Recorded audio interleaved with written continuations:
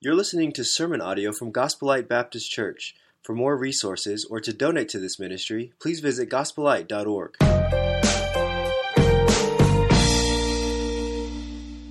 As we continue in a very short series, this series was sort of birthed in my heart after a conversation with our worship pastor, Brother Jordan, just kind of talking about ideas and thoughts about worship in the corporate setting, in this room, in this place we call our church congregation. And we gather here weekly and we worship from start to finish. It's a wonderful experience for me. I long for it. I look forward to it. And we want to continue to be sensitive to the Holy Spirit as He provides new insights and ideas to make this a more worshipful church as we prepare for that day when we'll be in heaven worshiping before the throne of God. It's an amazing thing. If you need a worship guide, would you raise your hand? And these men will get you one. So just keep it up and they'll be right with you. They're great. Keep your hands up and we'll take care of you quickly. So we're going to talk about choosing to be a worshiper because it is a decision and we want to ask you to make that choice. And I've always believed in preparing our people for change, meaning small change, little things, nothing overwhelming, but just things that we're adding to our worship services. Things you take away, you add, and you constantly are looking for ways where this very special hour and a half can be to the glory of God, our awesome Savior. So look on the screen with me and participate in this reading. I want you to read these verses aloud. Don't just follow my lead, but involve yourself. Participate. Don't just spectate. Here we go. Are you ready? Verse 1. Say it with me. I will bless the Lord at all times. His praise shall continually be in my mouth. My soul makes its boast in the Lord. Let the humble hear and be glad. And let us exalt His name together. Now, we sound like we're at a funeral. We just said, oh, magnify the Lord with me. Now, that together has an exclamation mark next to it. You don't have to do it like that, but I will just for sake of example. Can we get into that a little bit more since we're attending a resurrection this morning? All right, let's do that. Oh, magnify the Lord with me and let us exalt His name together. I sought the Lord and He answered me and delivered me from all my fears. Those who look to Him are radiant and their faces shall never be ashamed. This poor man cried and the Lord heard him and saved him out of all his troubles. The angel of the Lord encamps around those who fear Him and delivers them.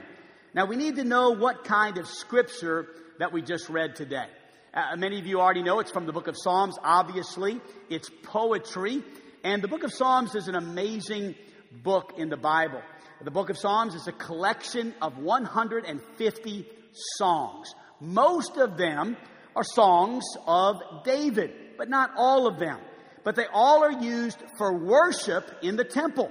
It's good for you to understand that. It makes the reading of the book of Psalms so much more powerful when we understand the context in which they were written. Now, understanding Psalm 34, a little background to the text. First of all, there's 22 verses in Psalm 34. Also, there are three divisions or three sections, if you will, to the song. Three verses, maybe. Verses 1 through 7 is what we're going to be talking about this morning. That would be kind of the first section. And then verses 8 through 16, and then 17 through 22. So just a little bit of an understanding of how that psalm was laid out. The general subject of Psalm 34 is this. It's an unapologetic call or invitation to the lavish benefits of life that are found in God. Now take that in for just a moment. Really take it in. It's an unapologetic call. It's an invitation to the lavish benefits of life that are found in God. Now there's a statement that's probably in your Bible. If you, whatever translation you have with you, there's a statement that's made prior to reading Psalm chapter 34. I'm going to tell you what mine says. You might look at yours. It says, a psalm of David when he changed his behavior before Abimelech, so that he drove him out and he went away. So that's kind of what was taking place in David's life when he wrote that song. Now that particular story took place in 1 Samuel in chapter 21. In 1 Samuel chapter 21, Saul was the king of Israel, and David was a mighty warrior. Saul was successful, yes, but David much more successful. In fact, in 1 Samuel chapter 21 and verse 11, we have a reminder. It wasn't the first time this song was sung, but it was an additional time it was sung. It was such a popular song in those days that Saul had slain his thousands. He was successful. But compared to David, not very much so, because David has slain its 10,000s. As a result of this, you know that Saul got very jealous, right? We've told it before. We've talked about it. It's a very famous story in Scripture. Saul got jealous. Saul got angry. Saul sought to kill David. It drove him out of his hometown, Jerusalem. And he went to a city called Gath. Gath was a Philistine city. And David went to this place for protection, but found out it was probably more dangerous in Gath than it was running for his life from Saul in Jerusalem. So we come to this story, and it's interesting. I'll just read you a little bit of what was happening here. Because David, it says here in verse 12, took these words to heart. The words of David had slain his thousands, or rather Saul his thousands and David his tens of thousands. He took those words to heart and was much afraid of Achish, the king of Gath. So he changed his behavior, and he pretended to be insane. Now, growing up, my dad taught me something in New Orleans, Louisiana. My dad taught me this. He worked in a very dangerous part of the city.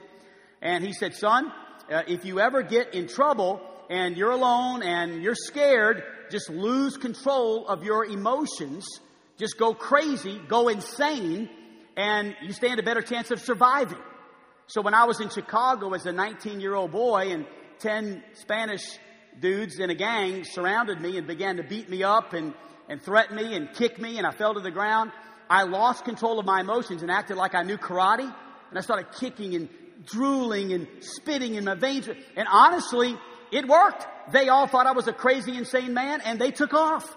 So I can say, along with David, this is a principle in Scripture. My dad was right. He changed his behavior before them and pretended to be insane in their hands and made marks on the doors of the gates. He was clawing the doors of the gates, and he let spittle run down from his beard. Then Achish said to his servants, behold, see, this man is mad. Why then have you brought him to me? Do I lack madmen, that you have brought this fellow to behave as a madman in my presence? Shall this fellow come into my house? I ain't let him in my house. Dude's crazy. Well, David escaped. David got out of that situation. He ran to a cave and he wrote this song. And doesn't it mean so much more to you now when you understand the duress, the trouble that David was under as he penned the words that you and I just read a moment ago? And so this is a concept in God's Word. The concept is this, that he's speaking here in this one chapter of 22 different times when you'll notice the word Lord. Capital L, capital O, capital R, capital D. Just giving you some background. Some people don't enjoy this part of a message. I love it because it gives me a better grip on what I'm teaching to you. And I hope that you enjoy this too. The word Lord, what does that mean? That word in this text is the same word, is the Hebrew name for God that we call Yahweh. You see, in the Old Testament, there are three main names for God. The first one was Elohim, and it was used 2,602 times in the Old Testament referring to God. It was kind of a generic name for God. And then the word Elohim was a name mentioned 366 times in the Hebrew language in the Old Testament, and it means master. But then there was Yahweh, the Lord. A name for God used in the Old Testament 6,828 times. It was the primary term to refer to God in the Old Testament. And all of us need to be able to say that name with confidence and with assurance of what it means. It is God's personal name. We should feel very comfortable coming to church and speaking and worshiping and referring to God in the term Yahweh. It's used 16 times in Psalm 34. God is the theme of this psalm, and I would like to speak to you about the theme of this psalm and how it ties into worship. Let me give you 5 principles this morning we learn in Psalm 34. As we learn the text, as we understand the text, now let's dive into the text. Number 1, we must choose to be a worshiper. It's a choice. We must make that choice. Now, that's honestly what we're doing for the past couple of Sundays is we are entering into a study of worship. And ultimately, there's a decision we're going to make. Are we going to, and I'm going to say it in this term, are we going to buy in? Are we going to say, you know what, this is something Scripture speaks a lot about. And this is something that there's a practice here. There's something that God is trying to teach us about how we can worship Him. So the very first thing we find here in understanding worship is some words that are used for worship. There are 6 different words in the first 3 verses of this chapter that are different ways that we can worship God. The first one is this word, bless. I will bless the Lord at all times. Bless. What an incredible concept. Bless the Lord. I don't relate to that as well as I do God blesses me. I get that. I mean, we just celebrated Thanksgiving and we all are thanking God for His blessings. In fact, we have a tradition around our house. Before we eat our Thanksgiving meal, we all gather in a circle and we go around and everybody says something they're thankful for. Now, you know, man, if you really get in the spirit, you could say 50 things you're thankful for. But we only allow 1 because we're starving. So you could say 1, right? And it takes a while to do that, to be honest, as many people as we have over the house. So we go around the circle and you hear things like family and friends and church and the Bible and all kinds of promises of God. It's really sweet. We go around this circle, we all say, God, thank you for your blessings on me. And that's good. We should do that. But this isn't speaking about that. This is speaking about how we can bless Him. 35 different times in Scripture we get this concept, I will bless the Lord. You see, when we worship Him, we bless God. How many want to be on that team? I mean, that's pretty awesome. I mean, I'm telling you, church, I know you're blessed by God, but how would you like to be involved in something that actually blesses Him? I mean, I'm blown away. I can actually bless God. I want to know how to do that. I want to be a part of that. Number 2, the next word is the word praise. I will bless the Lord at all times. Verse 1, His praise shall continually be in my mouth. In understanding worship, we must understand praise. Praise is more than a little compliment. We give those all the time. I've given several of those this morning. You know, you talk about someone looking nice. Boy, you look nice today. Boy, I really appreciate the way that, you say a kind word to someone. Thank you for saving my seat. Or, thank you for singing a song or whatever. We thank people. We give these little compliments, which are fine and dandy, but it refers to something beyond externals. Praise refers to actions. It's the very nature of a person. When we praise God, what we're doing is we're praising God for what He has done for us. Praise. Bless. Notice verse 2, it says, boast. My soul makes its boast in the Lord. Now, growing up, my parents always told me, hey, quit bragging. Quit boasting. Don't brag on yourself. Don't always talk about yourself. Don't say how great you are.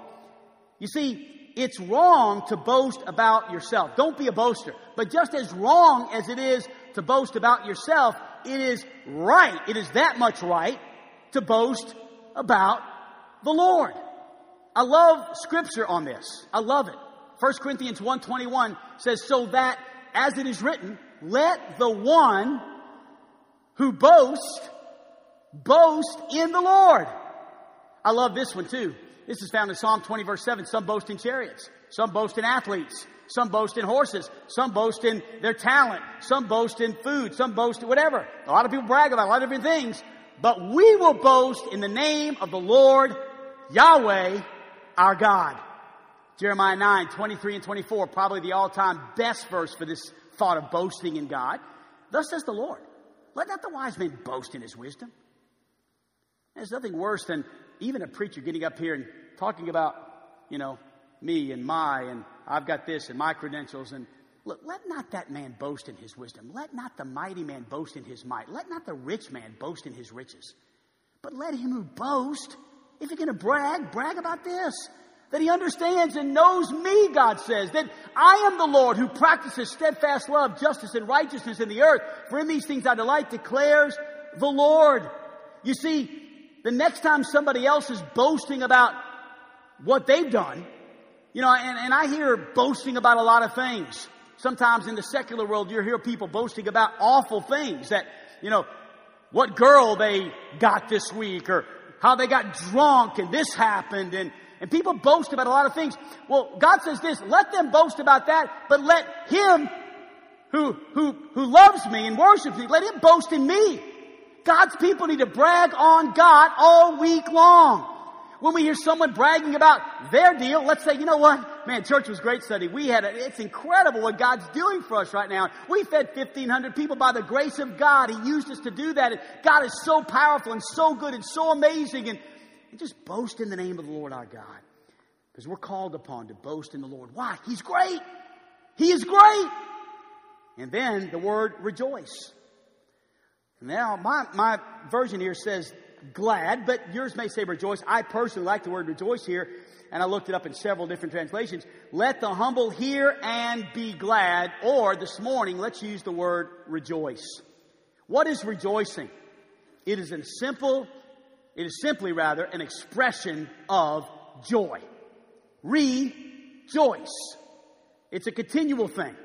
It's an expression of joy. Now, let's go deeper. You may not have known this, but I'm going to tell you something about you that is true. Everybody sitting in this auditorium this morning has within you a fountain. A fountain, yeah. It's a rejoicing fountain. It's amazing. It's inside of all of us.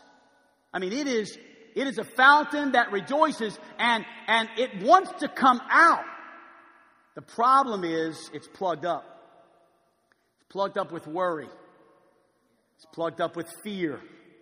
It's plugged up with anxiety. And sadly, it's plugged up with sin. And those things plug up our joy and our rejoicing. But when I get right with the Lord, bubbling up inside of me is this joy that I cannot contain. And it bursts forth with joy in my heart. And that's what's so beautiful about this particular word when it comes to worship. Is God wants all of us to rejoice in Him. To express joy. And if we don't, then something is plugging that up because it's in you. Some people like to blame it on someone's personality. Well, he's just hyper, or that's just the way he is, or he just gets excited. Bless his heart. No. It just means his rejoicer's not plugged up. That's really what you should be saying. Boy, that old boy right there, he left his fears outside. He left his worries at the door. He left his anxiety at home. He is rejoicing. He's excited. There's a fountain in me. You ever heard that old song? I've got joy like a fountain. I've got joy like a fountain. It's silly, but it's true. It's true. Everybody in here has a fountain. But is joy coming out? Is it bubbling up inside of you? The word magnify. Number 5. Notice it says here in verse number 3. Oh, magnify the Lord with me. What does that word mean, magnify? We hear that in some of the worship songs we sing. The word magnify means greatly important. It means to expand. It means to enlarge, like a magnifying glass. And God says, I want you to magnify the Lord. David says, I want you to magnify the Lord with me.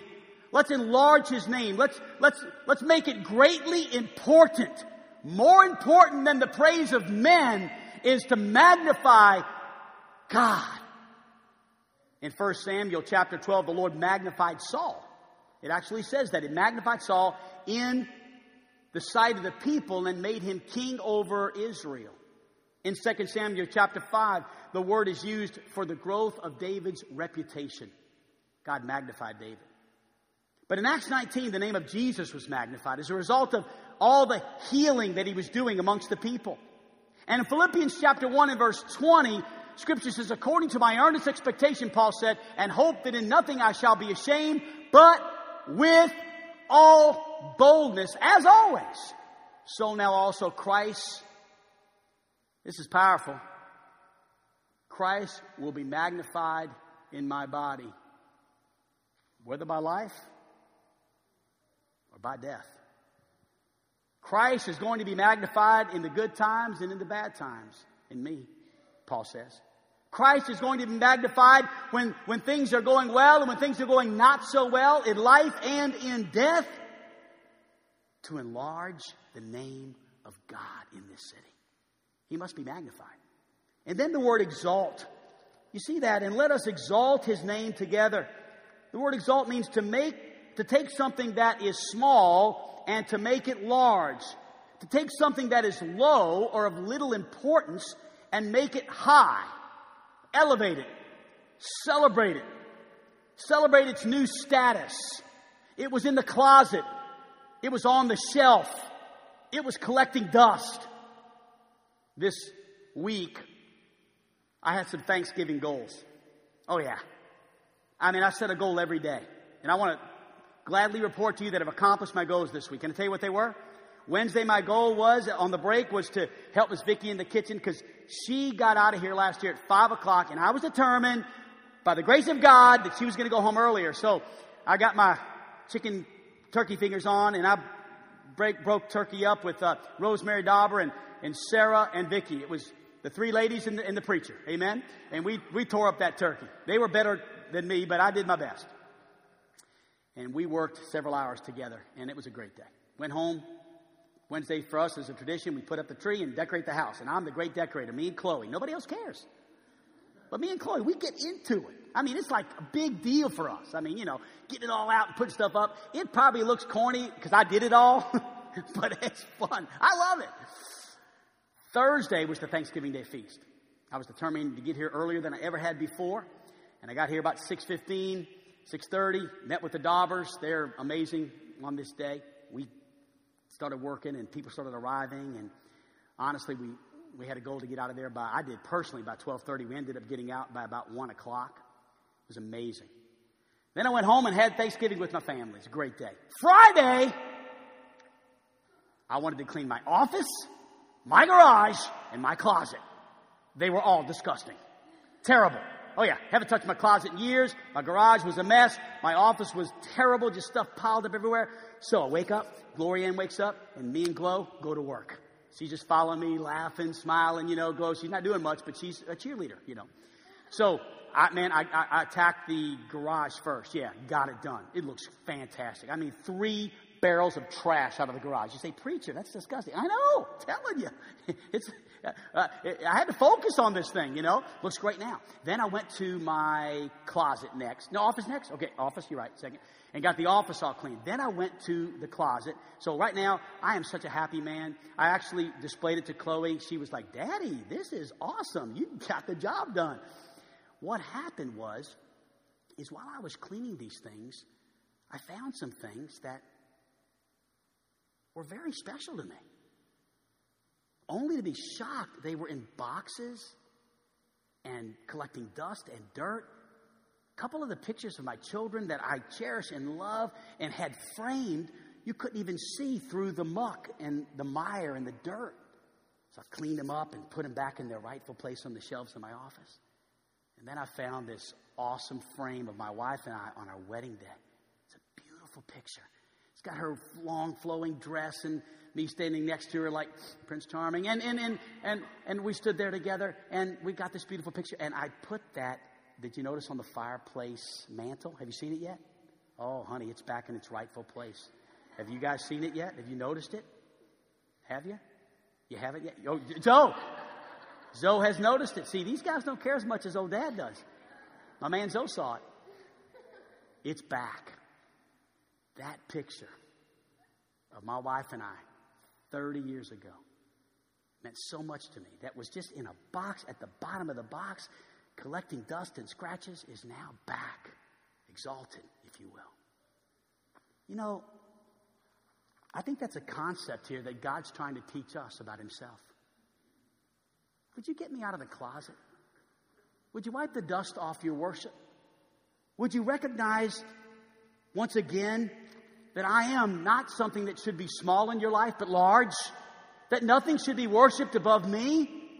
So this is the concept of exaltation. We should exalt his name together.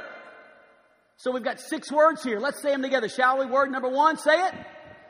2, 3, 4, 5, 6. Beautiful. 6 different ways in 3 verses in 1 chapter that David says, look, I want to do all these things. God rescued me. God saved me. In the context of which he is writing this, he says all of these things God is worthy of. He's to be blessed. He's to be praised. He's to be bragged on. He's to be rejoiced over. He's to be magnified. He is to be exalted, and so much more. Now, to segue into this final piece of the message, I want to say this. Notice it says here in verse 1, I'll bless the Lord at all times. His praise shall continually, I want to say a word about this. His praise shall continually be in my mouth. Now, before we finish the message, I want to draw your attention to that statement, be in my mouth. I feel as if the reaction that we have sometimes in not understanding what worship is a statement like this. Well, I worship God in my actions. And actions can be worshipful. But let's be honest, church. The context of worship in Scripture has nothing to do with your actions. You want your actions to back up your speech? Yes. But your actions are not worship. Worship in Scripture is something that begins in my heart and then it comes out of my mouth. His praise shall continually be in my what? My mouth. My mouth. Worship is expressed. Worship is expressed. Worship is something we sing. Worship is something we share with our mouths. We open our mouths and we exalt him. We praise him. We bless him. We brag about him. We magnify him. We exalt him. His praise shall continually be in my mouth. With that said, I want to give you the second thought here, and that is this. Worship is an act of my will. It's an act of my will. Look at verse number 1, 2, and 3 again. You'll notice it says, I will bless the Lord. I will. I'm making a decision. His praise shall. That word shall in my Bible is circled because it's a decision. It shall be. And then it says in verse number, let's see here. Look at 2. My soul makes its boast in the Lord. It's a decision. I'm going to do this. I'm making a conscious decision. Kind of like this morning for me. I don't know what your mornings are like. Let me tell you what my mornings are like. They're full of decisions. First of all, the alarm goes off. I get out of bed. I make a decision. I'm not staying in bed. I'm getting out of bed. I get out of bed. Then I go to the coffee maker. I turn the coffee maker on and I get a cup of coffee. Then I go to my devotion chair and I have my devotions. Then I go from my devotion chair to the bathroom and I shave and I brush my teeth. I then make a decision to take a shower. Thank the Lord for all of you. And I take a shower. I get out of the shower, put my clothes on. I put my clothes on, then I go and gather my belongings. I actually walk out of the door, make a decision to get in my car and drive to the church. I get to the church, I go to my office, and on Sunday morning, this morning, I made a decision to open my Bible and further studying this passage. After studying this passage, I have a moment where I actually take some mouthwash and gargle. Every Sunday morning, I make a decision to gargle with mouthwash. Then I actually make a decision to spit it out. Aren't you glad? And then I have a word of prayer on my face before the Lord. I then get up, I walk across the street, I pray with the worship team. After praying with the worship team, I greet visitors. After greeting visitors, I get up and make announcements. I make announcements after the service starts. Then I walk down from the announcements and I stand here. I've made a lot of decisions, haven't I? Now it's time to make a decision to worship. And I think so many of us make all those decisions and then we fall one decision short of worshiping God. And that's what I want you to realize. You've got to choose to be a worshiper. It's a decision. It's a choice that each of us must make. Almighty God created you to worship Him. It's an act of your will, and then your feelings will follow. Notice there's a small word here. And I want to give you the original meaning, in the original language of this word. It's my favorite word in the whole text. I want you to look at it. If you have your Bibles open or whatever you use, look at verse number 3. Do you see the first word? It's 2 letters. Do you see that? Maybe your Bible just has it as 1 letter. But I'm going to say the word, and then I'm going to give you the interpretation. The word is this. Oh! Now, here's the biblical interpretation of oh. You ready? Here it is. I studied it out. Here's it. Oh! Woo! Oh! Oh! Oh! Yeah. You say, preacher, what do you mean? Is that really what it's? Oh, yeah. Oh, that you would break free from your traditions. Oh, that you would experience how lavish my benefits are. Oh, that you would understand I've got you. I've got all your fears and anxieties. Oh, if you would just understand how much I love you, how much you're forgiven. Oh, oh, if the lights would stop flashing. Oh, it's a small word, but it's got a big meaning.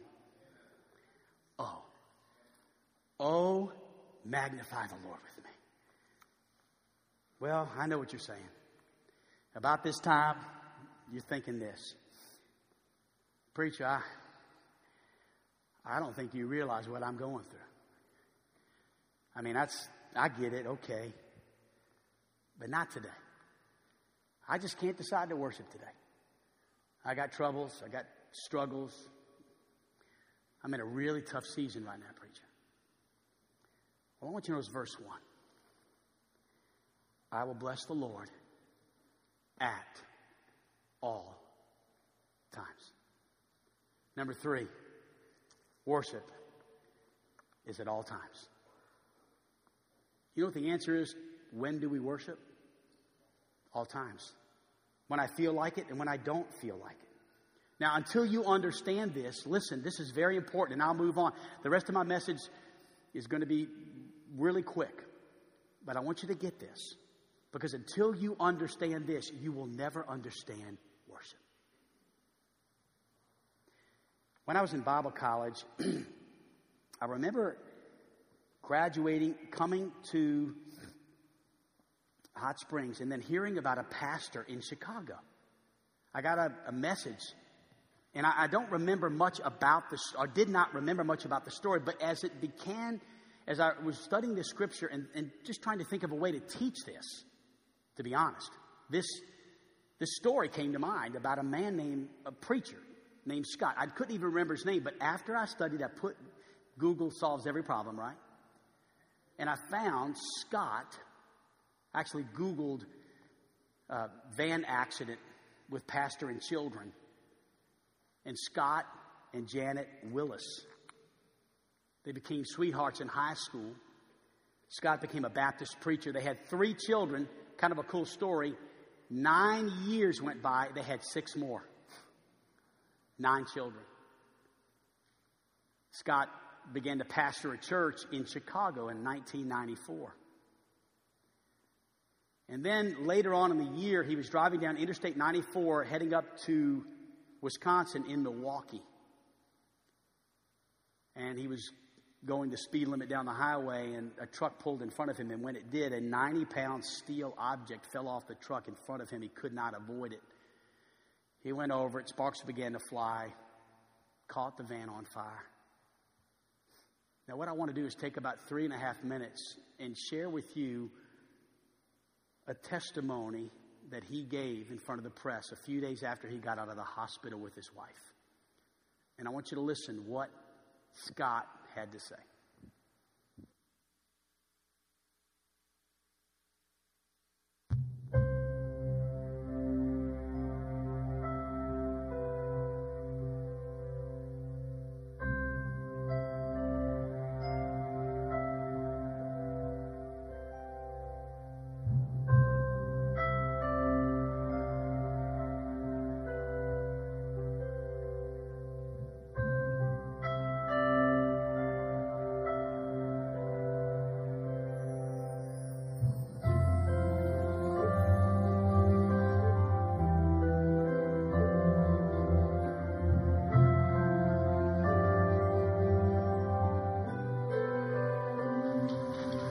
As far as the accident is concerned, I was looking at the road and was alert.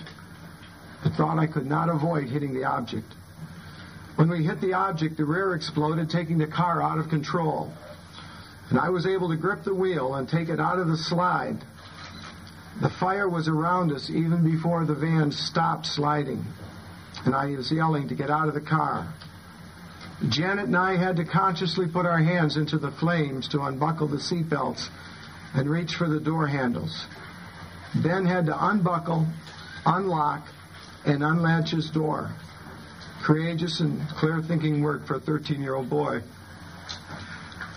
As to the future, we were going to laugh and smile with tremendous memories of the kids. We will try our best to acknowledge the outpouring of sympathy and encouragement from the people of America toward us. Also, I look forward to being back in Parkwood's pulpit and in room 201 teaching 5th grade at Dawes School in Chicago. We are looking also for God's leading and directing in our lives. I must tell you that we hurt and sorrow, as you parents would for your children. The depth of pain is indescribable. The Bible expresses our feelings, that we sorrow, but not as those without hope. The hardest part of all was visiting Benny in intensive care, knowing he was alive but that he would not make it. Around midnight, his big brother and hero, Toby, was with Ben when he died. Toby came back and said to me, Benny's in heaven. The truth of God's word assures me that Ben, Joe, Sam, Hank, Elizabeth, and Peter are in heaven with Jesus Christ. King David said upon the death of his infant son, can I bring him back again? I shall go to him, but he shall not return to me. As believers, we know one day we will be reunited.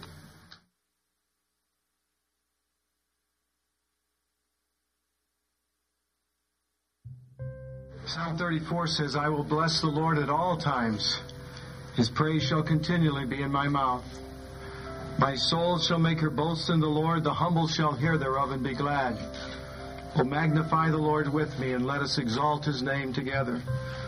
O taste and see that the Lord is good. Janet and I want to praise and thank God. First, for 6 precious children, 4 rascally boys, a sweet girl so much like her mother, and a little baby just beginning to smile and grow. We know that the fullness of life is not measured in days. I will magnify the Lord in my body, whether in death or whether in life. I will praise the Lord at all times. There's no way to understand worship until you understand that. Paul said this, in everything give thanks, for this is the will of God. The Hebrew writer said, let us continually offer up to God a sacrifice of praise. Job said, though he slay me, yet will I trust him. And David said in Psalm 34:1, I will bless the Lord at all times, because worship is for all times. Number 4, and I think you'll be blessed by this. Worship is a witness to others. What just happened is David and Scott and Janet just witnessed to the world. They worship God at all times. And can you imagine the impact they had on the world as they worshiped God in that moment? And look what it says here, if you would, in verse 2. It says, my soul makes its boast in the Lord. Let the humble hear it and be glad. Who are the humble? Those who have allowed the difficult circumstances of life to break them down to the point where they realize how much they need God. That's where I was years ago, several years ago. I was a proud pastor. One who held on to his traditions because that was my security and that was where my name was exalted. And that's where I became famous, and that's where I got invitations and honorary doctorate degrees, and that's where man worship was alive and well. And so I was possessive of that. And I know I'm being hard on myself to illustrate this, but I'm okay with that. Because the truth of the matter is God humbled me. And as a result of my response to God's correction, I had to fall on my face and say, God, forgive me. I've been more concerned about my name than your name. I've been more concerned about my glory than your glory. And God, I don't care if I lose every last friend. I don't care if everybody walks away. God, you are more important to me than anybody else. And I pray that's been a witness to the world. I pray that's been a testimony to others. My point is this: people are watching us. They want to know this: does God make a difference in your life in the toughest of times? They want to know that. When I choose to praise God when things aren't going well, worship is a witness to others. Number 5, worship is a team activity. Worship is not a solo sport.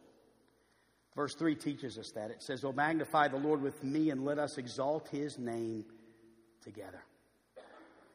God doesn't want us to be spectators in a worship service. He wants us to be participators.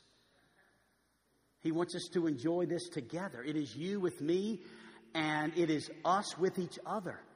Let us exalt his name together. I don't know of anything more beautiful to God than when all of us in one accord are worshiping God in this place. Let me give you 5 reasons to worship. I did tell you that the last part of my message would go rather quickly. And I want to just give you these. Here's why I worship. It's in verses 4 through 7. First of all, I worship because Yahweh answers prayers. Look at verse number 4. I sought the Lord and he answered me. He answered me. But notice it says, I sought the Lord first. The Lord answers prayers. I sought the Lord and he answered me. I want you to bring to mind something right now real quickly that is burdening you. 5 seconds. Think of it. Say it in your heart. This is a burden. This is a situation in need. Question. Have you been on your face before God, crying out, interceding for that situation? I feel like most of us, we worry about those things. We try to figure things out. We try to heal things and make things and arrange things. But I don't know how many of us really seek the Lord first. Because if you do, the Lord will answer. Guaranteed. Worry, fear, try to plan it out, figure it out. Don't expect great results. But come before God and give it to him. Oh, he likes to answer those prayers. A second reason to worship is this: the Lord delivers from fear. Look at verse 4. And he answered me and delivered me from all my fears. This is why I worship him. Because he delivers me from my fears. How many of you have ever been filled with fear? Has anybody in here ever suffered from anxiety? Just worrying about things. Worrying about the future. Worrying about what's going to happen. I remember my wife talking to me about, in fact, I actually texted her this week about this. And because I knew when she was having her sickness and you were going through all that near-death stuff, that you had a psalm that you rested in, and it was Psalm 30. I got to admit, I was hoping it'd be Psalm 34. I couldn't remember which psalm it was, sweetheart, but I read Psalm 30, and I'm like, oh, no, that's awesome. And Carol Ann found that God delivered her from all those fears. Will I live? Will I make it? Will my kids not have a mother? What's going to happen? All the things that she went through when she was so sick unto death, she, with the help of that psalm, found that God could deliver her from those fears and give her a peace. Number 3, the Lord delivers from shame. Look at verse 5. Those who look to him are radiant, and their faces shall never be ashamed. Those who look to him are radiant. Think about that. Yahweh is a God who removes our shame. How many of you know what it's like to look into the mirror and feel shame? Shame. Man, I can't believe I said that. I can't believe I did that. I can't believe I didn't listen to this person or that situation. I'm so ashamed. In 26 years of pastoring the same church, there's been many people sit in my office, men and women, ashamed of their past, ashamed of what they've done, ashamed of decisions they've made. Well, I propose to you today a God who would wipe away all shame and return to you a radiance. That's what God does. This is why we worship. We worship because God will remove our shame and He'll return to us our joy, our radiance. This is why we worship. Number 4, we worship because the Lord delivers from trouble. This poor man cried, and the Lord heard him and saved him out of all his troubles. Verse number 6. I love that. Day-to-day troubles of life. Moments when we just don't even know how we're going to get through. How am I going to get through this situation? The Bible says here, this poor man cried. This is not some abstract thing. I sense David is writing this and thinking about someone in his army, in his group, I'm thinking of you in this congregation. I don't think anyone in this building feels entitled right now. I think we all feel that, hey, listen, we're poor, we're needy, we're nothing without God. We cry out to God. This poor man cried, and God delivered him out of all of his troubles. I've got a laundry list of troubles God's delivered me from.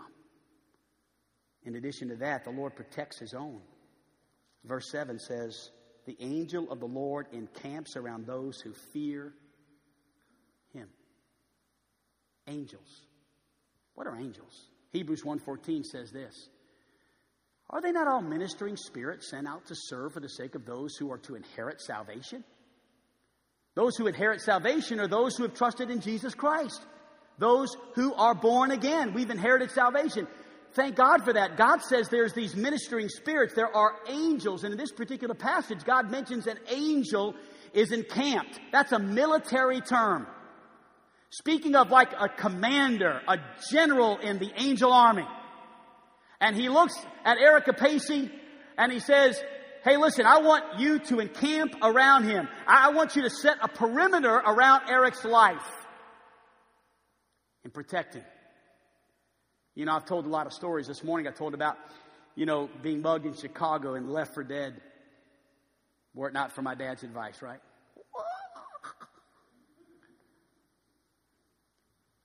I was in a bank robbery with my son Mo. Laying on top of him as 11 gunshots were fired throughout that bank. I was in a plane that was called for an emergency landing because a bird hit the front window of the plane. And when it landed, there were fire trucks and ambulances, dozens of them on the tarmac there on the runway. And when we got out, we said, why did we land like that? And they looked into the cockpit. We saw that a bird had hit the window. And how that spider web type thing marked a car window? But that plane, the glass never came through. They said if it would have come through, it would have killed those pilots and killed all of us. Somehow they landed that plane. The angel of the Lord encamps around all those who fear Him. I can tell you story after story after story. The truth of the matter is everybody in this room is alive because of that angel. Everybody in this room is alive. You say, well, I don't have a story about getting mugged and airplanes and bank robberies. Oh, yeah, you just have a whole lot of things God spared you from that you don't even know. You're going to get to heaven and they're going to show this movie about your life and you're going to say, wow, it was more exciting than I thought. I was the next car that would have been in that accident. I was the next thing. That could have happened. All I'm saying is this. God protects us. Nothing gets into the life or into the circle of a believer that God Almighty does not sign off on. He protects you. That's why you're here. And that's why we worship. So, when we come into this building, it's not ho-hum yawn time. It's not, well, I wonder what Pastor's got today. Hope he's got some exciting stories. I hope he shows a video. I like it when he shows videos. I hope he's got a little variety. I hope Jordan gives us some Jesus jams today. No. I want us to choose to worship before we ever get in this building. Just like we chose to get up and we chose to brush our teeth and we chose to get in our car, let's choose to worship. He's worth it. He's worthy.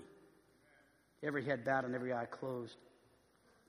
We're going to close with a song that I actually asked the worship team to sing. It's a song that I heard about a year ago. It's entitled, I Will Boast in Christ Alone. And I want to ask our congregation in just a moment after I pray to stand and join me. Maybe you've never heard this song before. Trust me, you'll learn it quickly. Actually, in the middle of the song, we're going to sing, what can wash away my sin? Nothing but the blood of Jesus. I want you to think about what God's done for you. I want you to praise Him this morning. I want you to bless Him this morning. I want you to magnify Him, exalt Him. Let's lift Him up. A lot of reasons. I gave you 5 this morning, but there's a whole lot more. And as we begin to make this conscious decision, may we do it at all times. May we do it at all times. His praise in my mouth. Father, help us, Lord, as we stand just for a moment and make this conscious decision to worship you. And God, may we focus in on your greatness. May we take you off the shelf of our heart and put you back on the throne. God, may we dust off our worship. May we, Lord, go from apathetic to passion. God, how we display that passion is not as important as it is that we just enjoy. Enjoy, God. You're great, God. I love you. In Jesus' name. Shall we stand?